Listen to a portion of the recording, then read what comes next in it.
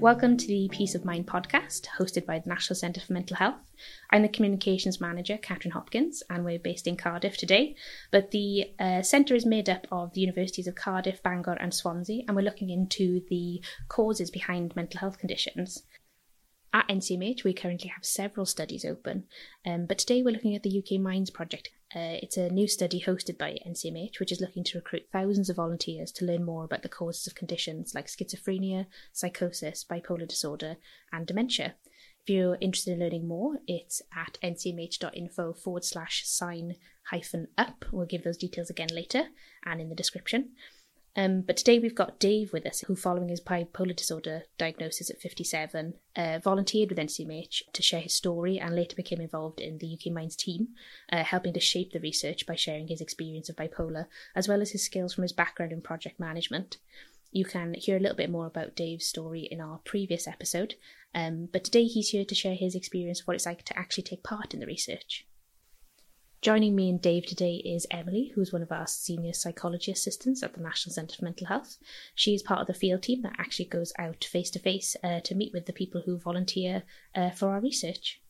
Emily, would you mind if I come to you first, just to kind of tell us about what it's like to take part, I guess, as the person running the interview in a study and what somebody could expect?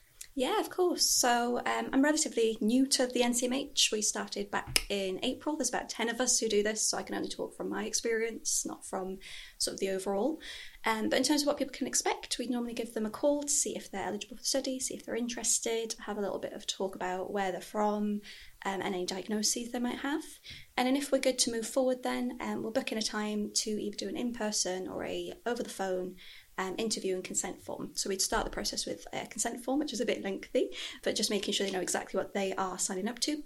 And then we do our interview, which lasts 15 minutes to an hour, depending on how chatty that person is, or depending on, what their diagnosis is, actually has a big part to play as well. So the assessment's split into 3 parts, a bit about depression, a bit about bipolar, and then some stuff to do with psychosis. So it depends on how many of those diagnoses they've received. They might have more or less to say. And then finishing off then, we do a blood sample, which is actually what we've done today, which is why Dave has come to visit us in person today. So he did great. So thank you very much. So did you, Emily, in extracting the 10 pints of blood? No.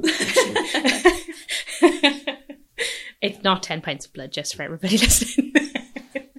And yeah, Dave, has it been kind of quite an enlightening process for you to kind of be involved in this kind of stuff? Yes, it's been wonderful actually, Kat, because I had an insight as a project team member as to the process, but I hadn't really appreciated how comfortable people like Emily actually made me as a participant. So as she said already, the process literally was to run through a number of set questions, which she did wonderfully, made me feel very much at my ease. And it was interesting what you just said about how long the interviews can take. I expect I probably chatted to people, so I might have been towards the higher end of the scale. But no, it was very comfortable. So Emily was prepared to come out to my location, which I think made me feel a lot more easier. So I was in an environment that I was comfortable with, and I'm sure that will be the same with other participants. So it was very comfortable and went at my pace. So Emily didn't rush me; she gave me thinking time. Because some of the questions, I think you'd say, you have to think about them, don't you? Mm-hmm. Yeah, you don't absolutely. really want an instant answer. You need to have to think back to when this might have been this and how many times you might have felt that. So I thoroughly enjoyed, is that a phrase I can say? Yes, I enjoyed it. It was lovely to think that you were helping, the study and what have you. So I did enjoy it. And because, again, that's down to Emily, because she made it a very, very easy experience. So that was the first part. I can't remember how long it took. Do you remember how long it took? About an hour, I think. It was about an hour. So but I did chat. So you were the example so of the I maximum was time. The maximum time. Yeah. I wouldn't let her go once she was ill. But no, it was very enlightening as well to me as a project team member to understand that part of the process, which maybe I hadn't been quite as involved in. So I've now got a far better understanding of the end-to-end process. So that's really one of the reasons why I agreed to do this, to make sure people would know really how easy it's been, to be fair. Thank you. Because sometimes it can be, I'm taking part in this study or whatever, what's going to be involved. And I think from the first contact as well, the phone call's good. Having that first initial phone call and talking to someone, so almost like you know them.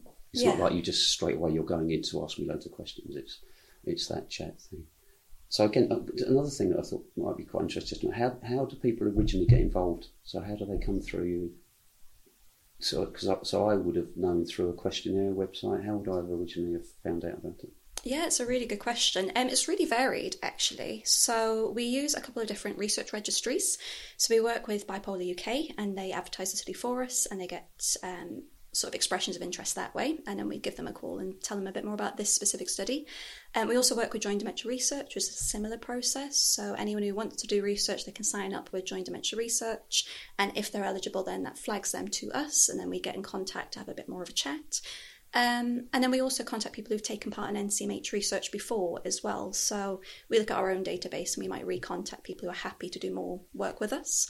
And then for anyone who's sort of new to the process and aren't on any of those things, they can actually sign up via our NCMH website as an expression of interest there, and then that'll kind of come through to us, and then in due course someone will be in touch, either myself or any of the big team we have working on the project. Do you want me asking a question? Should get a question in my mind? Oh, of course. So I'm obviously looking at it from the bipolar angle. Mm-hmm. So if I'm looking at it through the dementia angle, is the process the same as the questionnaire, similar? Is the time the same? That sort of thing? Yeah, it's really similar. I do say that the dementia interview does take a bit longer, and it's a little bit more thorough because we kind of go through a lot of different symptoms that you typically see with dementia. So in that one, much like with the psychosis and the bipolar and the depression, we'd ask about sort of mental health history, a little bit of physical history. We'd go through when the symptoms started, how they progressed. But in the cognitive decline and dementia questionnaire, we talk a little bit more about actually how has that progressed? Has it been sudden or gradual, or is it a little bit of both? And there's almost like a patient history section, which is a open part of the interview where we just have a conversation with the person to kind of find out about their own journey, because obviously it is unique to each person. We have something similar in the psychiatric interview, in that there's a comment section at the end, but in the dementia one, it's much more of a part of that interview process to have a chat about that. And then at the moment, we're not using it, but in the future, we're also looking to introduce a baseline assessment for the cognitive decline and dementia questionnaire, which is the MOCA, which some people might be familiar with. And it's just to try and get an idea of how their memory is, how their daily function is. So that'll be added in a couple of months' time as well. So broadly similar, but a few key differences then. Okay. Do you want me to go on to the bloods? Yeah.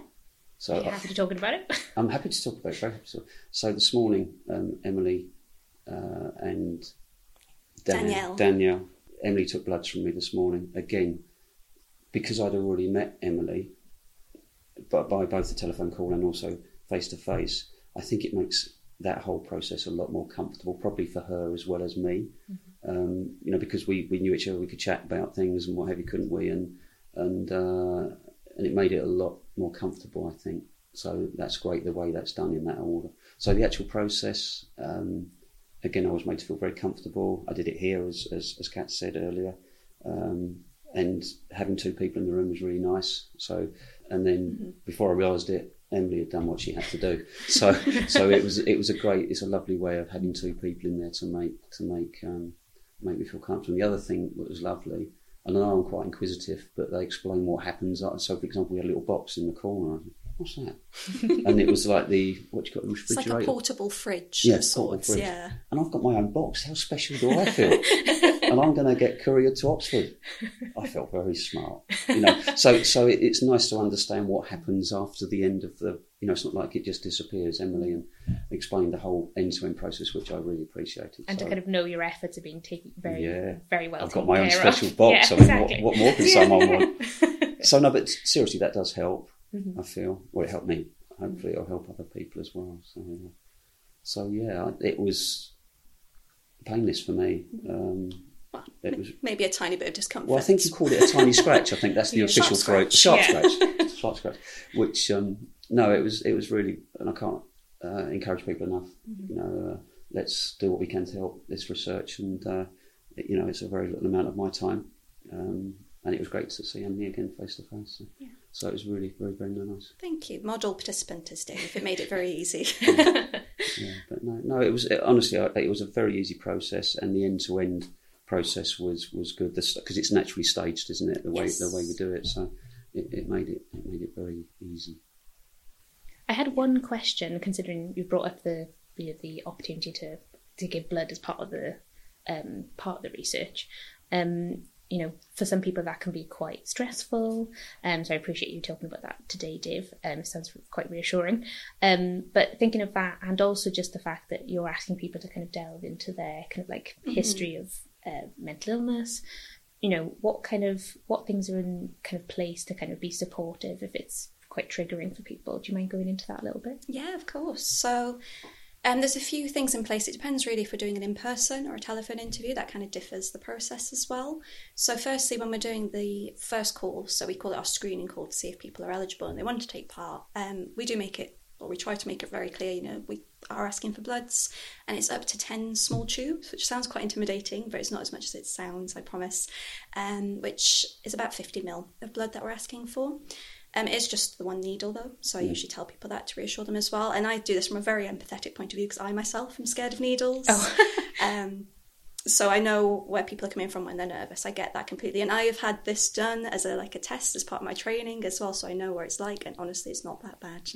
And then we'd also talk during that screening call, just saying, we are going to be talking about mental health and some difficult times, and just making sure people are feeling okay at the time to take part, and that they kind of then know that it can be a bit upsetting. We then send out the information sheet, which is very detailed. I think it's 7 pages. So people have a really good idea by the time they get to the interview of actually what's going to be going on. And then during the interview, I try and make sure that participants are there. If at any point they want to stop or pause or even cancel and come back to it, that's absolutely fine. Most people don't. They like to try and carry on through the process, but the option is always there. And I know that all of us would, rather rearrange than have anyone upset. That's the last thing that we want to do. And then for the telephone interviews, it's pretty standard procedure that we send out a support sheet that has information about who to contact if you are feeling a bit upset, because obviously it does bring up some difficult memories. And for the in-person ones, it's typically been that we kind of see how that person is on the day, we see what kind of things we talk about, and then we can offer that further support there as well and give the sheet if need be. But actually a really fantastic thing about working with Dave and him being able to give us feedback on the project is that would be useful for everyone anyway. So actually going forward, that is something I'm going to be doing, which is offering that support sheet to everyone, because sometimes it's not until you're on your own reflecting back that can seem difficult, whereas in the moment you might be just excited to take part. So yeah, I'd say those are our main supports at the moment: sending out information out, checking in participants as we're doing the interview and beforehand so they know what to expect. And obviously on the day of the bloods, we check again, are you still happy to do this, still happy to give the bloods?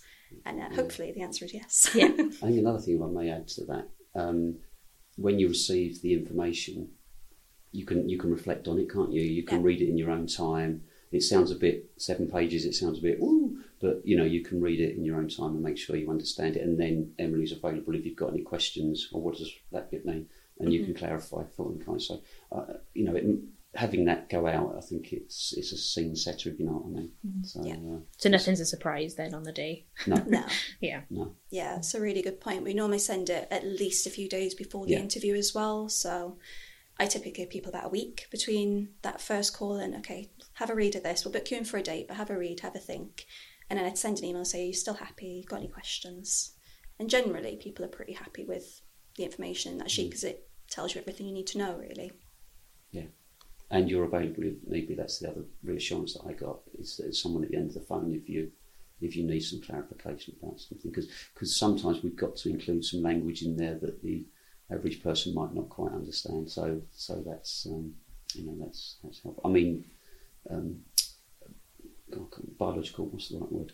Gene sequencing? Anything like that. Yeah. That maybe the average person might not understand, and just having someone to say, well, can you clarify what that actually is? And it's usually something quite simple, isn't it? It's just got a posh name. Yes, which is why it's brilliant to have people like yourselves coming in, because Emily and I working in this day to day. Yeah, and even working in communications myself, we still slip, and you're kind of like, that's very much jargon that we might use day to day to make things a bit faster, but actually to anybody in the public, we can't expect. Anybody who listening works in a certain industry. Every industry has its own jargons, its acronyms, and things like that. And I always find it quite amusing when certain acronyms are across different industries, and obviously the lessons mean something completely different in different industries. So, but that's what we're trying to do, is to try and make this as accessible to as many people as possible to get involved in. So it's great to kind of have things pointed out to us. And the other thing is seamless. That's the other key word I'd like to get across to people. It was a seamless process. Awesome. And I've got my own special box. Yeah. Probably, as we speak, on its way to Oxford, is it? It may well be, actually. Yeah, they're pretty quick. How special are we made to feel? So I just had one more question for you both. Kind of taking part in the process, obviously, as a volunteer, kind of what were you hoping that the UK Minds research will kind of achieve? What I hope it will achieve is that with my samples and many other samples and questionnaires and things that the scientists, obviously the scientific side, will be able to identify some of the linkages between all the people that participate, and obviously the more people participate, the better the analysis will be able to be. And then if anybody can be helped in the future from the research that's done today, I will be very, very happy if just giving a little bit of blood and answering some of Emily's questions can help somebody else. That makes me feel very nice. What I'm trying to say, you do definitely get some sense of feeling good out of it yourself, if you know what I mean. Think that you've actually contributed to something. Yeah. And you meet Emily. He's very kind to me, isn't he? And look, you can see I've got my plaster, look. Yeah. Proof. Yeah. Proof. And I've got a good boy sticker as well. I should have brought my stickers. I've got brain stickers, actually. An old hang-up from my teaching days.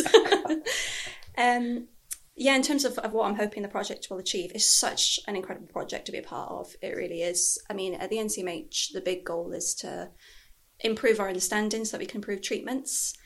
Throughout a lot of interviews, a lot of people go through so many different drug treatments before they find the one that works for them, and some people don't necessarily find the one that works for them. And then there's also the process. It takes a long time to get your diagnosis as well. And I've found that this can be particularly the case with bipolar. It's often misdiagnosed to start with. So a big aim of the project is to try and improve both of those things, by understanding the mental health conditions better, by understanding what's common between each one and what might be different. Overall, over time, we're hoping to be able to treat symptoms that people have rather than necessarily the condition, to be able to have the right drug for the right person at the right time. The study's only in its infancy at the minute in the grand scheme of things, but I think if we keep sort of getting lots of people involved and do the best we can with it, it can really make a big difference to making sure that people get support as and when they need it, but more importantly, the right support for them as well, because it can be so stressful for people going through that trial and error phase. If I may just pick up quickly on something Emily said there about length of diagnosis on bipolar. I know I'm extreme, but mine was 37 years. And I believe the average is 9, isn't it? Yeah. Something of that nature. And that's already bad enough. Exactly. Yeah. Exactly. I'm not suggesting it's No. good compared to mine. But if, I joked with Holly on the last pod, if I'd met her when I was 18, I wouldn't have had the same life. And the same if I'd met Emily or you when I was 18. If this project was going back then, I'd have had a very different life. Yeah, totally different trajectory, I'd imagine. So please get involved if you can. Thanks, Dave. Yeah, echoing that. It's a huge project, hugely important project, and as many people as we can get involved, the better. Just so we can make that difference in mental health for people who are affected by it, and actually, that's probably everyone through either personal experience or someone you know. So just to sign off, to make sure that it's nice and clear how you can get involved, the nice short link for the NCMH website is ncmh.info/sign-up. But we'll put all the links in the kind of podcast on Spotify and iTunes and everything like that. But yeah, thank you so much for your time today, both. Thank you. Thank you, Emily. Thanks, Dave.